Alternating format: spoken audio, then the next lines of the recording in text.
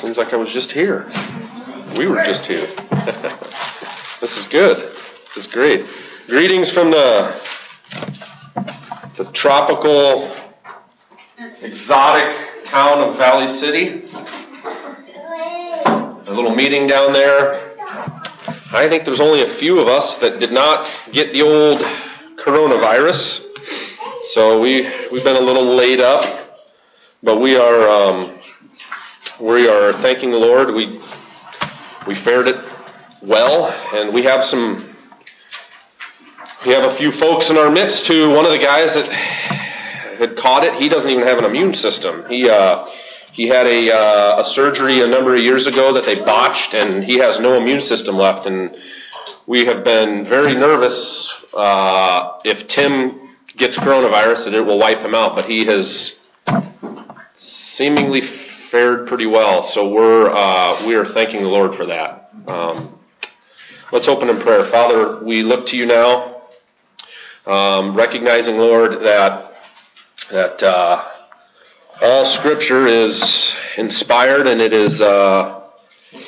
it's spiritual, Lord. We need our spiritual goggles on, as we thought about this morning, to see and to hear. These things are only done under your power and through your Spirit, Lord. But when we approach sections like this that we're looking at, these are in the heavenlies, Lord. We really don't have any bar to measure them against. We don't really have anything to compare them with. And so we need an extra measure of grace from your throne to understand these thoughts that are far, far above us, Lord. So we ask, as we open up your word, Lord, we pray that you would be with us, that you would speak, Lord. Put your servant off to the side and speak through him. So we commit this time now to you. We pray in your name. Amen. So a couple weeks ago, I introduced the book of Ephesians, and I told you that the next time I speak, it's pretty well going to just be introduction also. And so this will be just this will be part 2 of the introduction into Ephesians. I should be able to finish today. Should be able to wrap the introduction up anyway. Just for a sake of review of what we covered, I know there's a couple that weren't here 2 weeks ago, so for just sake of review to kind of catch us up to where we were, let's just read the first 6 verses, and we'll just really pause there. We won't get any further than that, but verse number 1, Ephesians chapter 1, Paul, an apostle of Christ Jesus by the will of God, to the saints who are in Ephesus and are faithful in Christ Jesus, grace to you and peace from God our Father and the Lord Jesus Christ. Blessed be the God and Father of our Lord Jesus Christ, who has blessed us in Christ with every spiritual blessing in the heavenly places, even as he chose us in him before the foundation of the world, that we should be holy and blameless before him. In love, he predestined us for adoption as sons through Christ Jesus, according to the purpose of his will, to the praise of his glorious grace with which he has blessed us in the beloved. So I had said, and maybe I didn't stress it enough, but verse number 3 to verse number 6, you could, in essence, encapsulate the entire book of Ephesians in what Paul is going to bring out in these 3 verses here. I had mentioned that, and I'm going to spend a little bit more time on this today. In passing, I had mentioned that in my opinion, the book of Ephesians is what is referred to in the Galilean wedding.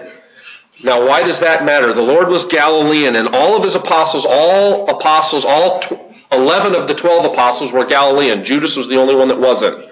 And the Galilean wedding has some interesting traditions, different than the normal Jewish wedding, different than other areas of the Middle East. They have some traditions that they do that are quite a bit different. We're going to look at them, shortly today. But one of the things that they do, the father of the groom writes a contract. And it is, in essence, if you're going to marry my daughter, this is what it means to you. This is what's in it for you. This is what you get out of the deal. And she would then look that over and she would say yes or no. Very different than a lot of Middle Eastern weddings where or marriages where, to put it bluntly, you would buy the bride, essentially. That's not the way it worked with the Galilean wedding. The bride had the final say. She would say yes or no. And so that contract in the Galilean tradition was called the ketubah contract. In my opinion, that is what the book of Ephesians is. It is the contract to you, the bride of Christ. What's in it for you? What do you get out of this? And it's no accident that in the New Testament, the clearest teaching on the bride and groom, the picture of Christ in the church, is where? Ephesians chapter 5. No, I don't think it's an accident. It's no accident that we read this in chapter 1. Verse number 13, in him, you also, when you heard the word of truth, the gospel of your salvation, and believed in him, were sealed with the promised Holy Spirit, who is the guarantee, the down payment of your inheritance until we acquire possession of it, to the praise of his glory. It sounds a lot like the story of Rebekah. Remember the unnamed servant that goes and finds the bride for that boy, gives the down payment. It's a beautiful picture. It's what we are going to see in this book. You have been given a down payment, a ring, if you will, of this future covenanted marriage agreement. But Paul wants to explain to you guys, look at what is yours in Christ. You are marrying into this family. This is the ketubah contract. And we'll look at that a little bit more, a little later here. But so I had just in overview, I had said that the first verse number 3 and the first half of verse number 4, blessed be the God and Father of our Lord Jesus Christ, who has blessed us in Christ with every spiritual blessing in the heavenly places. This phrase right here, this is everything. That's like the heading of the covenant contract. Everything that you can find in the book of Ephesians is in that phrase right there. Then Paul begins to kind of unpack. He begins to unpack. He kind of begins to open the doors. We saw that there are going to be 3 boxcars, if you will, that we get to open the doors and look what's inside and pull out these boxes of grace. But that first phrase is like the heading of the title, or the title phrase of the covenant. Blessed with every spiritual blessing in Christ in the heavenlies. We had looked at, you could divide the book right down the middle almost. You could divide it right in half. 2 separate truths that Paul is going to bring out. These are big. So here we have every spiritual blessing. Then we're going to divide it in half. Chapter 1 verse 3 to 3 verse 13 is a very heavily weighted point that Paul makes, and it is us in Christ. 4 times in that section, you're going to read the words in him, in Christ, in the beloved, with him, something along those lines. And I had challenged, and I'm going to bring this out later, but I think another way you can look at it, and I don't want to take away from us being in Christ, because I think that is in view also. But I think also what is in view is that we are on Christ. That you are built on the foundation of the apostles and prophets, Christ Jesus being the cornerstone. That idea of the cornerstone we are going to look at. That's very important with what Paul is going to bring out. If you understand building, that cornerstone, big deal. The headstone, big deal. So not only are we in him, and I don't want to undermine the way that all the translators have translated that, but I believe, and it's the same word in the Greek that can be translated either way, in or on. And both truths are important. We are in him and we are on him. But then at chapter 3, verse 13, between chapter 3:13 and chapter 3:14, the book takes a shift. It takes it's like 2 sides to a coin. We're going to look at Christ in us now. And what that means, that's chapter 3:14 to chapter 6, verse 20. Us in him first, then him in us. And what does this mean? And we're going to spend a little more time on this today also. That's kind of the direction we're going to go. So Christ, us in Christ, and Christ in us. Then we looked at these 3 phrases, just briefly, that Paul brings out here. He tells you that you are holy and blameless. That's verse number 4. Let's see. Holy and blameless, verse number 4. Predestined as adoption as sons, verse number 5. And to the praise of his glorious grace. And I presented to you that this is going to be 3 boxcars of God's grace to you. 3, it is like we are going to come up to this train and we're going to get to open these doors and go. The fact that God calls you holy and blameless. Paul is going to bring out in verse number 1:7 to verse number 1:10. It's like you get to come up to this train and unload the boxes that are in there. He's going to break it down even further. You see how he starts with this title phrase, splits the book in half, and he keeps breaking it out. We're going to keep, that's what we're going to do. So this, in essence, is going to be my outline. We're going to keep breaking it down.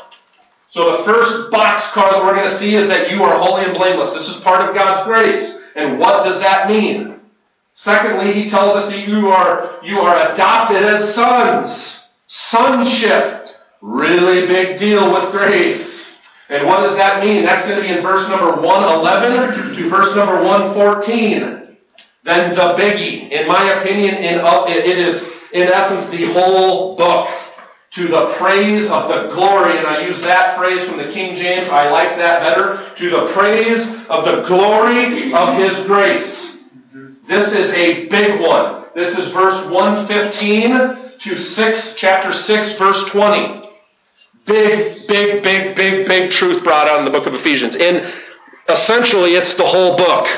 To the praise of the glory of his grace. And we will spend time again, and we will expound on that more. This is, again, just an overview. We looked at this term that you are chosen in him. That you are chosen in him, he tells us in verse number 4. And there's 2 separate ways of considering that.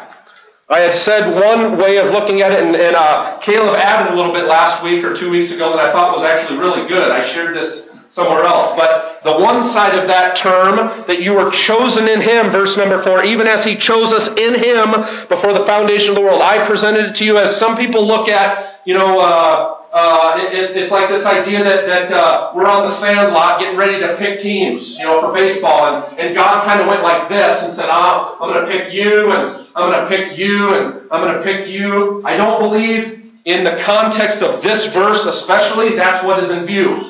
And what it means, and I can prove this, I believe, in this verse, is that God, it was like this. And Caleb added to this, I want to share it. It's really good. So imagine, and I've thought through this a little bit more, Caleb, so I've added a little more to it. But imagine we're all a Little League baseball team. We're 9-year-old kids. And we're this little ragtag, pathetic baseball team.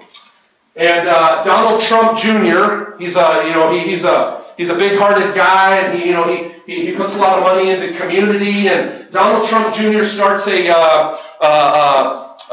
Little League training program.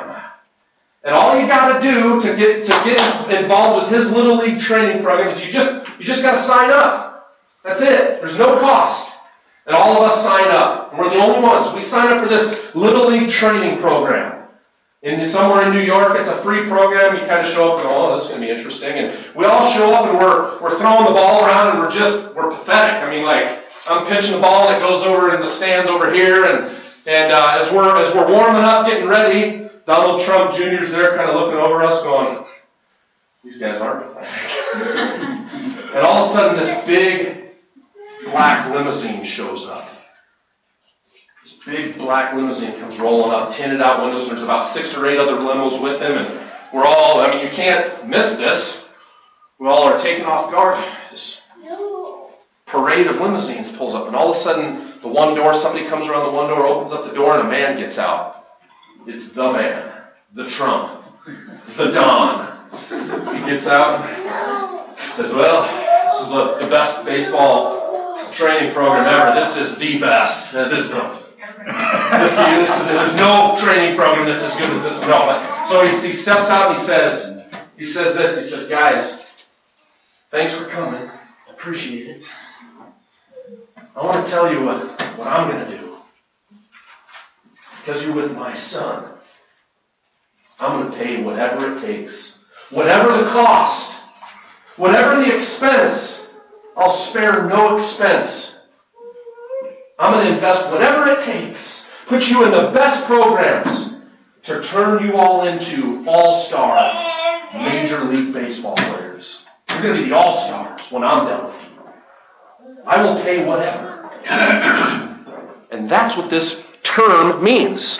Listen to what Paul says. Verse 4 again. Even as he chose us in him, again, that's the important part. We've got to be in him first.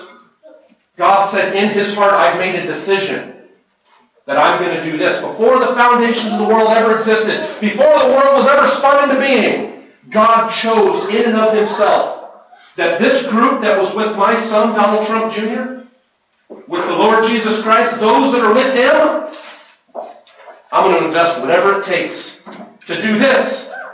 Verse 4, I'm going to make them holy and blameless before him. Guys, do not lose sight of this. When the God of the universe calls you holy and blameless, you take note. And I'm going to do this to you. I'm going to adopt you as sons. An heir and co-regent with the Lord Jesus Christ. Don't miss sight of that. That's a big deal. And you are going to be to the praise of the glory of my grace. That's what this word means. He chose in and of himself for all of you and me and any of us in Christ that I'm going to do a work. I'm not going to spare any expense to see you through to the all-star team. That's what I'm going to do. Now, the other side of that word we looked at is what Isaiah tells us, and I'm trying to skim over this quick, but it is also the other side. There's two ideas to this word. That he did select, yes, but it can also mean this. In Isaiah 42:1, we read of the Lord Jesus Christ. He says, behold my servant, my chosen. And I said it's like the equivalent of going into the meat market and you look at the ribeyes on the counter behind the glass. And how do you pick one? Oh, you look at the one that's got the nice marbling. It's the USDA Prime. And we even say it's the choice cut. This is the choice one.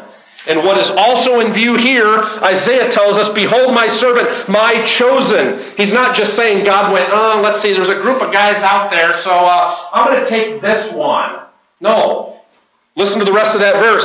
In whom my soul delights. That's the Father talking about his Son. On that day when he was baptized, this is my beloved Son in whom I am pleased, in whom I am well pleased.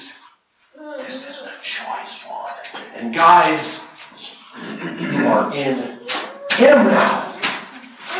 The favor and the view, the opinion that God the Father has on his Son.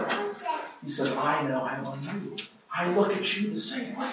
You now are the choice ones. And this is a very important fact with grace that I brought out. Grace does something so amazing. I'm very thankful for this. That grace sees me not as I am, but as I will be. I sure don't feel holy and blameless. But my Father sees me that way because of grace. I don't feel a lot of times adopted as a son. But he sees me that way. And I don't feel a lot of times like the things that I do are to the praise of the glory of his grace. But that's what grace does. It sees me that way. Not as I am, but as I will be. We looked at this is the end goal. That's the important view here. These three things are the end goal. This train is chugging away to glory. And the end, the final plan is this right here. But it is realized, if you are a believer in the Lord Jesus Christ, it is realized right now in you. Right now in you. We looked at Revelation 19, and I will just encourage you to go. Don't go there for sake of time, but on your own study, go to Revelation 19, verses 6 through 9, and notice, this is the marriage supper of the Lamb. When the bride is there with Christ, it's the end goal. These three truths you're going to see there. It says that you're clothed in fine linen, bright and pure, holy and blameless. You are invited to the table. That's the place that the sons took, the family. Only the family of the king ate at his table.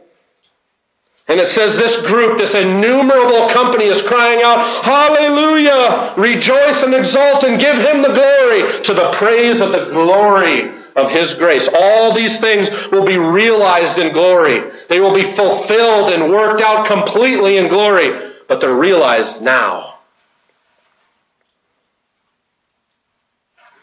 Okay, so let's get into a little bit more of introduction. That's just a flyby overview.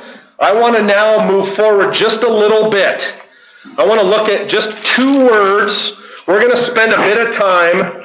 Paul tells us this again, that we are holy and blameless before him in love. Verse number 5, he predestined us for adoption as sons through Jesus Christ according to the purpose of his will. In verse number 6 now, he says this, to the praise of his glorious grace, or the glory of his grace. And we are going to look at this phrase right now, or this phrase right here, with which he has blessed us in the beloved.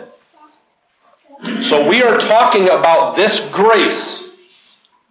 This grace. This is going to be our mechanics of grace. You know, we read the word grace on the paper and go, okay, that means, the acronym. And it's true, God's riches at Christ's expense. We go, okay, that means we get a lot of stuff.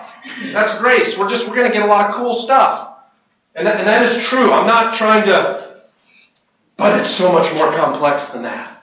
That's what Ephesians 1 is trying to bring out. This is the complexity. This is the mechanics of grace. How all this stuff, all these riches, all this blessing that is yours in Christ, how is it possible? How are these things evident? How are they given to you? And that is what Paul is going to bring out. That is this system right here. It's like a well-oiled machine. That's why I like the analogy of a train. And Paul tells us this grace, the God's riches at Christ's expense, this grace that is ours, which he, that is God, has blessed us in the beloved. This section here, verse 3 through 6, this just gave us the structure for grace. The structure for grace. This is what I mean by that. Verse 3 tells us this, that we are blessed, or blessed be the God and Father of our Lord Jesus Christ, who has blessed us in Christ. Blessed us, you and me, in Christ. So, here is the structure of grace. Here's going to be our little analogy or illustration. Right here is us. We are inside of this engine. Woo! There's a whole bunch of us. 10,000 times 10,000. That's what we read here in verse 3. He has blessed us in Christ. Now, something else we read here. And where's all the camp kids? This song right here it made me think of. How does it go? Sing the first line. Chan? We're going to a mansion on a happy day express. Sing the first line. Stop right there. Sing it again, louder. Going to a mansion on a happy day express. The letters on the engine spell J-E-S-U-S. Stop there. This is the sun. This is the horsepower that drives this thing. This is that's the engine. That is what is going to move this whole thing along. And we are in Him, is what we just read there.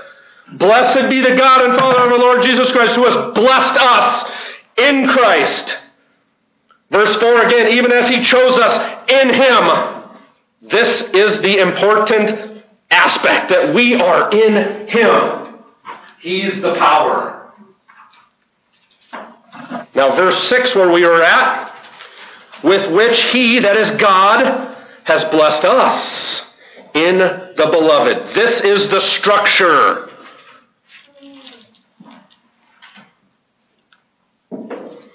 The word blessed here, this is a great word. It is a different Greek word than verse number 3, where we read in verse number 3, who has blessed us in Christ. This is a different Greek word in verse number 6.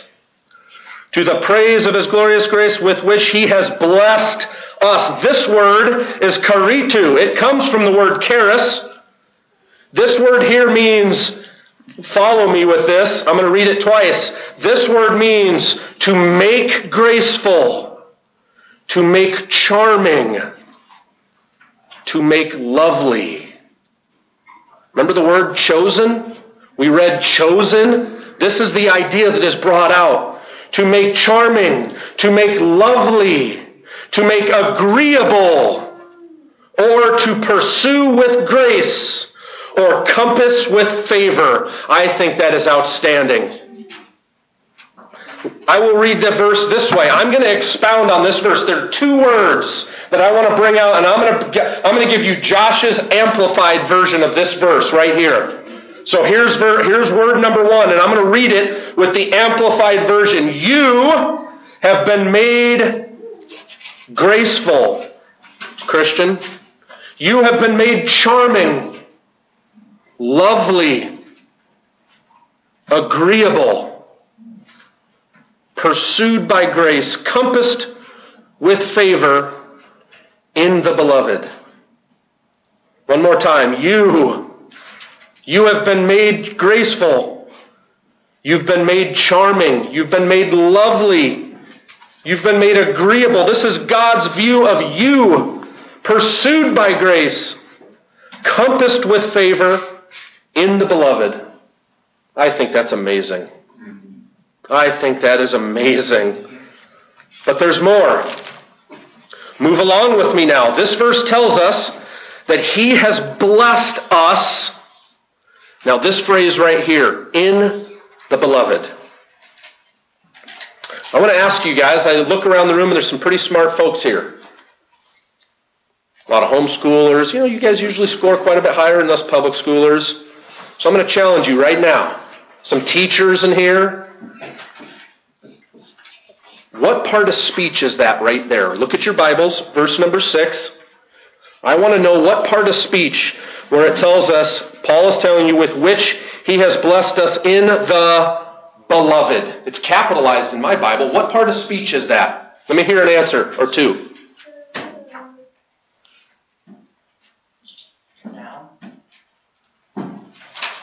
More specifically? Proper noun. Any other ideas? Subject. Just a direct object, I suppose, but I don't know English that well. I don't either. I'm terrible.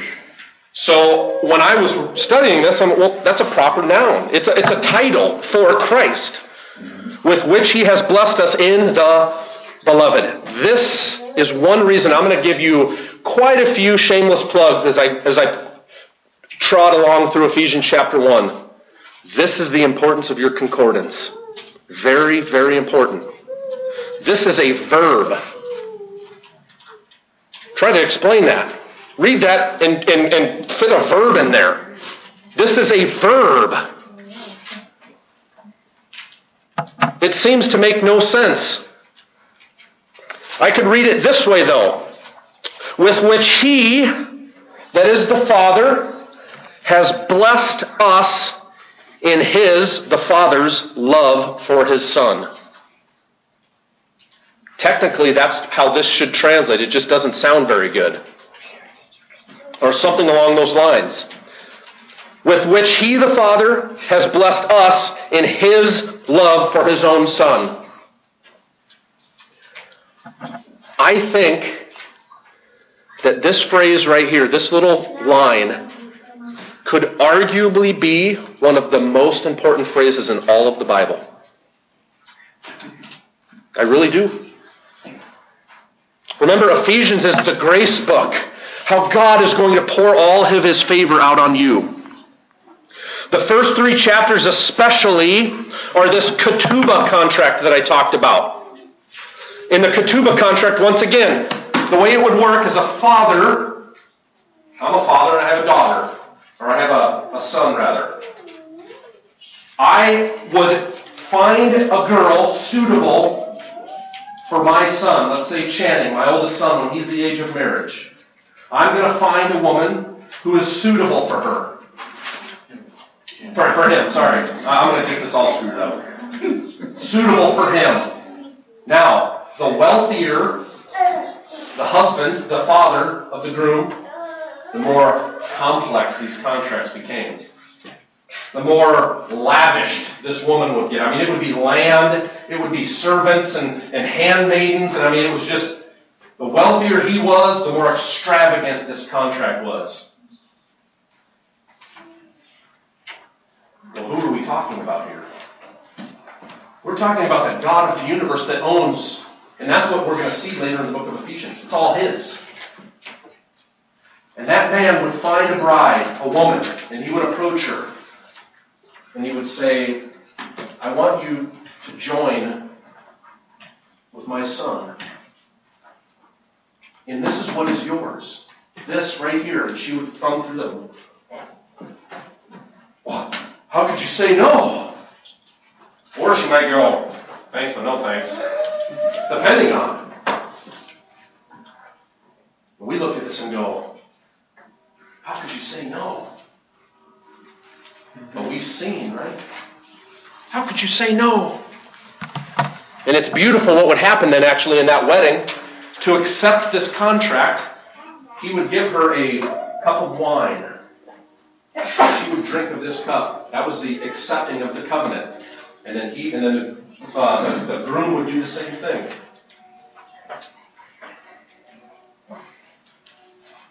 That contract was the what?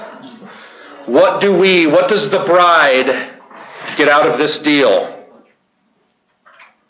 And I said really the first 3 chapters, but it's really the whole book. It's what do you get out of this deal? So this verse right here we just read, with which He has blessed us in the beloved. This verse, it's the source of the contract. It's the source. It is the fuel, if you will. The fuel that is going to power this whole thing. Remember, it's the Father who makes the contract. I had said 2 weeks ago, in verse number 4, it reads this way, even as He chose us in Him before the foundation of the world. If you took the 2 words, us and in, out of there, it would read, even as He chose Him before the foundation of the world. The book wouldn't change very much. It would not change. Because the point is the Father is pouring His love and favor out on His Son. This is my beloved Son. And if you remove the Father's love and favor from this equation, then erase it all. That's the point. You could argue this is the most important verse in the whole Bible. But actually, this whole thing, you can't take any of it out. We love in evolution, when we argue against evolutionists, the idea of irreducible complexity. Are you all familiar with it? Irreducible complexity. They always use the creationists use like a mousetrap. And they say that is irreducibly complex. And there are examples all throughout creation of things that are irreducibly complex. That means you can't remove a system out of the human body and it function normally. We die. Like a mousetrap. You can't take one component off that mousetrap and it work. That's an argument, a very good argument with against evolution. Because they think we just randomly, slowly grew these things and evolved one piece after another. It will never work. And this system is irreducibly complex. You can't take one component out, otherwise the whole thing wrecks. So I say this phrase is the most important, but this is one component and it all has to be here.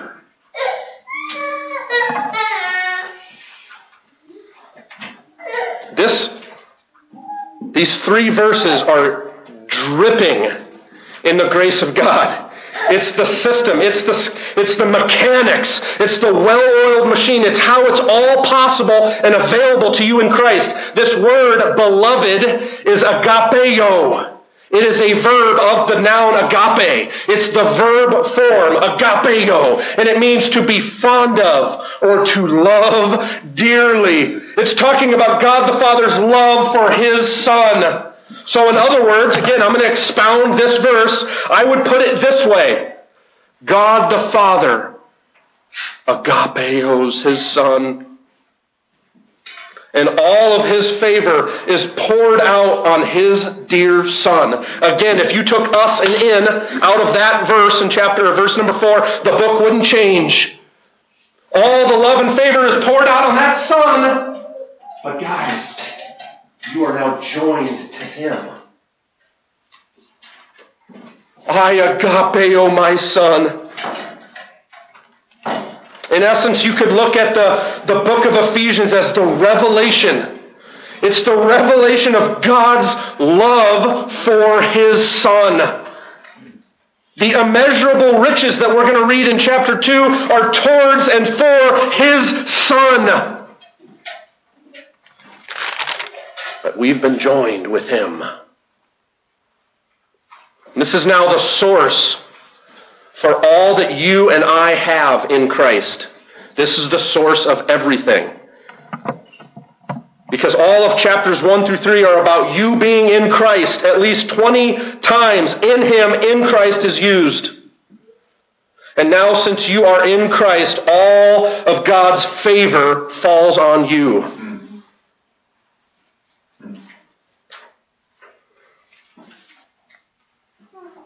So grace is the vessel. It's the vessel, if you will. Glorious grace is what he tells us in verse number 6. It is the vessel that would bring all of this favor to you. This train, this little analogy, it's the mechanism of this well-oiled machine. God's Son and His love, listen to this phrase because this is the last point I'm going to make. God's love and His Son is the source. This is what's driving the whole thing. These two things, God's love for His Son and the energy, the power of the Son or whatever. I mean, this is the source. And it's the two of them working cooperatively. The Father and the Son co-equally working together in this. This is the source of grace. The Son is the locomotive. He's the horsepower. We are in Him. God's love is the fuel that powers the whole thing. I think this is probably a terrible analogy, but this is the best I could do. Sorry. It's the best I could do. I know it falls terribly short. But you and I now are in the Son, and He chose us in Him. So if I was going to write my own interpretation of this verse, again, I wanted to expound it, considering these two separate words, and it's beautiful. We read two English, we read this in the English, with which He has blessed us in the Beloved. The English language so many times falls so short. The truth is there, but it's so much deeper and wider and vaster. Here's how I would interpret this verse right here, or translate this verse. And again, I'm not banging on these guys because you can only put so much. But I would translate it this way. To the praise of His glorious grace. Grace! Paul is going to tell you, grace! To the praise of His glorious grace with which you have been made graceful. You've been made charming. You've been made lovely. You've been made agreeable. You've been pursued by grace. You have been compassed with favor. According to, or through, or because of the love the Father has for His dear Son. That's what's packed in that little 6-word phrase right there. You've been made gracious, graceful. You've been made charming. You've been made lovely and agreeable. You've been pursued by grace. You've been compassed with favor. Because of, or according to, or through. I have trouble deciding what phrase I want to use there. Through the love the Father has for His dear Son. That's the fuel. That's the sword. That's what's powering this whole system. It's the Father's love for His Son. The Son is the driving factor. He's chugging this baby along. He set His face as it were a flint towards Jerusalem. He would not be turned aside.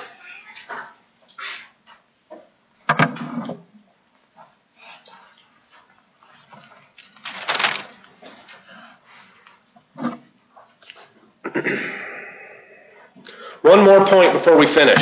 This will be the end of This is going to be the end of my introduction. This is it right here. There's one more truth that I want to bring out as we begin to unpack these boxcars, if you will. Like I said, this one is the big one. It is going to be the majority of the whole book. And what Paul seems to do, it is like there are three big boxes inside of these that we're going to break down. Inside of this huge boxcar, we're going to unload three pallets that have some big box on them. Each one of these boxes is going to be divided in half. And it is these three truths right here. Turn to chapter 1, because again, verse number 115 to 620 is going to be this section on to the praise of the glory of His grace. And in verse 1, chapter 1, verse 18, Paul tells us this. Having the eyes of your hearts enlightened, he said, I want you guys to know something. I want you to know something. I want your hearts, the eyes of your hearts to be revealed and to understand something that you may know what is these three truths. What is the hope? You want to know what it means to be to the praise of His glorious grace, what God is going to do through you, that is going to just pour and lavish glory on Him. Reflect glory on Him. It is these three truths right here. The hope to which He has called you. The riches of His glorious inheritance. And the power toward us who believe. These three things. And Paul is going to split them right down the middle. There's going to be two aspects to each one of these truths. Remember, the book is divided down the middle. Christ in us and us in Christ. So we are going to see essentially two sides of that coin. The hope that is yours from the perspective of us in Christ, and the hope that is yours from the perspective of Christ in us. And what do I mean by that? On the one side, us in Christ, and I've struggled with how to explain this, but when we are seated in Him, there is nothing that we add to, subtract, take away. It's just revealed in us. Does that make sense? We don't add to, it's just ours. And we don't change it. So there's an aspect of hope that is unchangeable. We don't affect it. No matter what we do, it's ours. Does that make sense? Okay, but the other side of it, Christ in us, He is going to empower you. And He is going to enable you. And He's going to give you all the resources and the tools that you need. And he says it's kind of like if somebody gives you a brand new Ferrari. That's great. But he says, but here, you got to put the key in it, and you got to fill it up with fuel. Otherwise, it's just a big paperweight. That's the other side. Christ in us.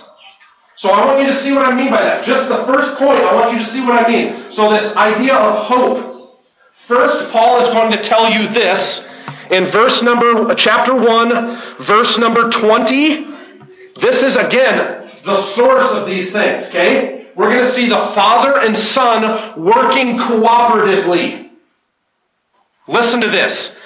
Verse number 20 is going to be the source of your hope. How do you have any hope in Christ? This is how, right here, verse 20.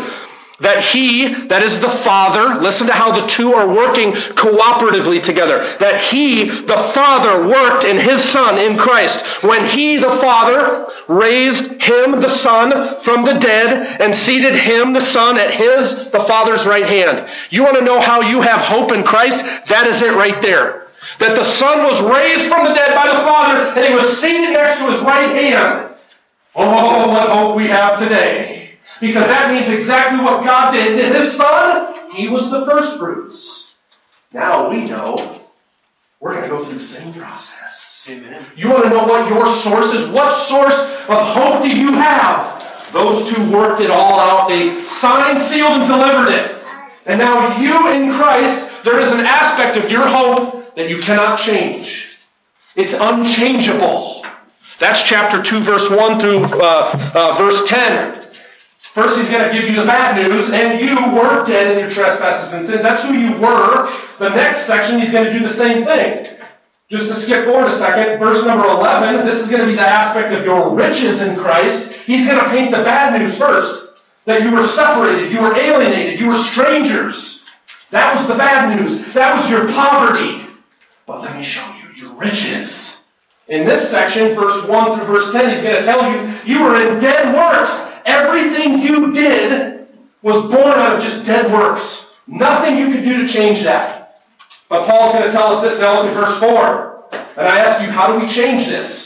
This is my point. It is, we don't affect this reality right here. But God, being rich in mercy, because of the great love with which He loved us, even when we, there we go again, I'm like, Paul, why do you bring me into this? And when we were dead in our trespasses, listen to the reality here, He made us alive. You want to know what your hope is now? Same process that Christ went through. And how do we change that? It's unaffected by anything we do. We are seated in Him, sealed, signed, and delivered. And the hope that you understand and you realize in Christ is the fact that He raised us alive. And the beautiful thing of this hope, it has a future reality, but I'm alive in Christ today. Isn't it amazing? And how do we change that? It's unchangeable. We could go through this section and we could go point by point. Paul is going to bring out a reality of this hope one after another, that when you are in Him, it's done and you don't change it. But now, we're going to skip forward. Look at chapter 4. This is going to be the other side of the coin. Christ in us. Now He's going to give you the keys to this Ferrari. And He's going to give you a fuel card. That's all paid for. All you got to do is go put the fuel in and put the key in. You open up your Word. And you feed this thing. Here's the other side of the coin. This is your hope now, but there's something you actively have to pursue. Listen to what Paul says, verse 1. I therefore, a prisoner for the Lord, urge you. You hear this? He's saying, guys, I urge you to walk. There's a side now where you can enter into this deeper or lesser, more or less. It's left up to you. I urge you to walk in a manner worthy of the calling. What did we read in 1:18? To know what is the hope to which He has called you. You want to know what your calling is? He's going to tell you right here. What is your hope? He's going to tell you right here. In a manner worthy of the calling to which you have been called, with all humility and gentleness, with patience, bearing with one another in love. Eager, listen, eager to maintain. This is going to take a lot of work. You want to know on your side what you're called to, what your hope is in Christ? Eager to maintain the unity of the Spirit in the bond of peace. There is one body, listen, one. He's going to say, one body and one Spirit, just as you were called. You want to know what your calling is? Keep the peace, eager to maintain the unity of the bond of peace. Just as you were called to the one hope that belongs to your call. And this whole chapter now is all going to be the hope that is yours. Realize if you'd only put the key in and fuel it up. And we could do that, and we're going to. Now the riches that are yours in Christ. That is in chapter 2, verse 11. To chapter 3, verse 6. Those are signed, sealed, and delivered. The riches that are yours in Christ, there's an aspect of it that you can't change it. But chapter 5, he's going to bring out these riches that are yours that, guys, you're responsible to go claim them. The power that is yours in Christ. Chapter 3, verse 7 to chapter 3, verse 13. There's a power realized in you that comes out when you speak, and it's just there. I don't change it. I don't do anything to add or subtract to it, but there is a power. Chapter 6. He's going to tell you, you go put on the full armor of God. To stand, he says. And this is something that you are responsible to do. Put off the old man. Put on the new. And you are responsible for it. It's not going to just happen by random happen chance. God says, here's the keys. There's the fuel. Go take it. So that is the overview. That is going to be my outline of the book of Ephesians. We just walked through chapter 1 to chapter 6 in about 50 minutes. Now it's going to take me about 6 years to get through the rest of it. So let's close. Father, we are so grateful for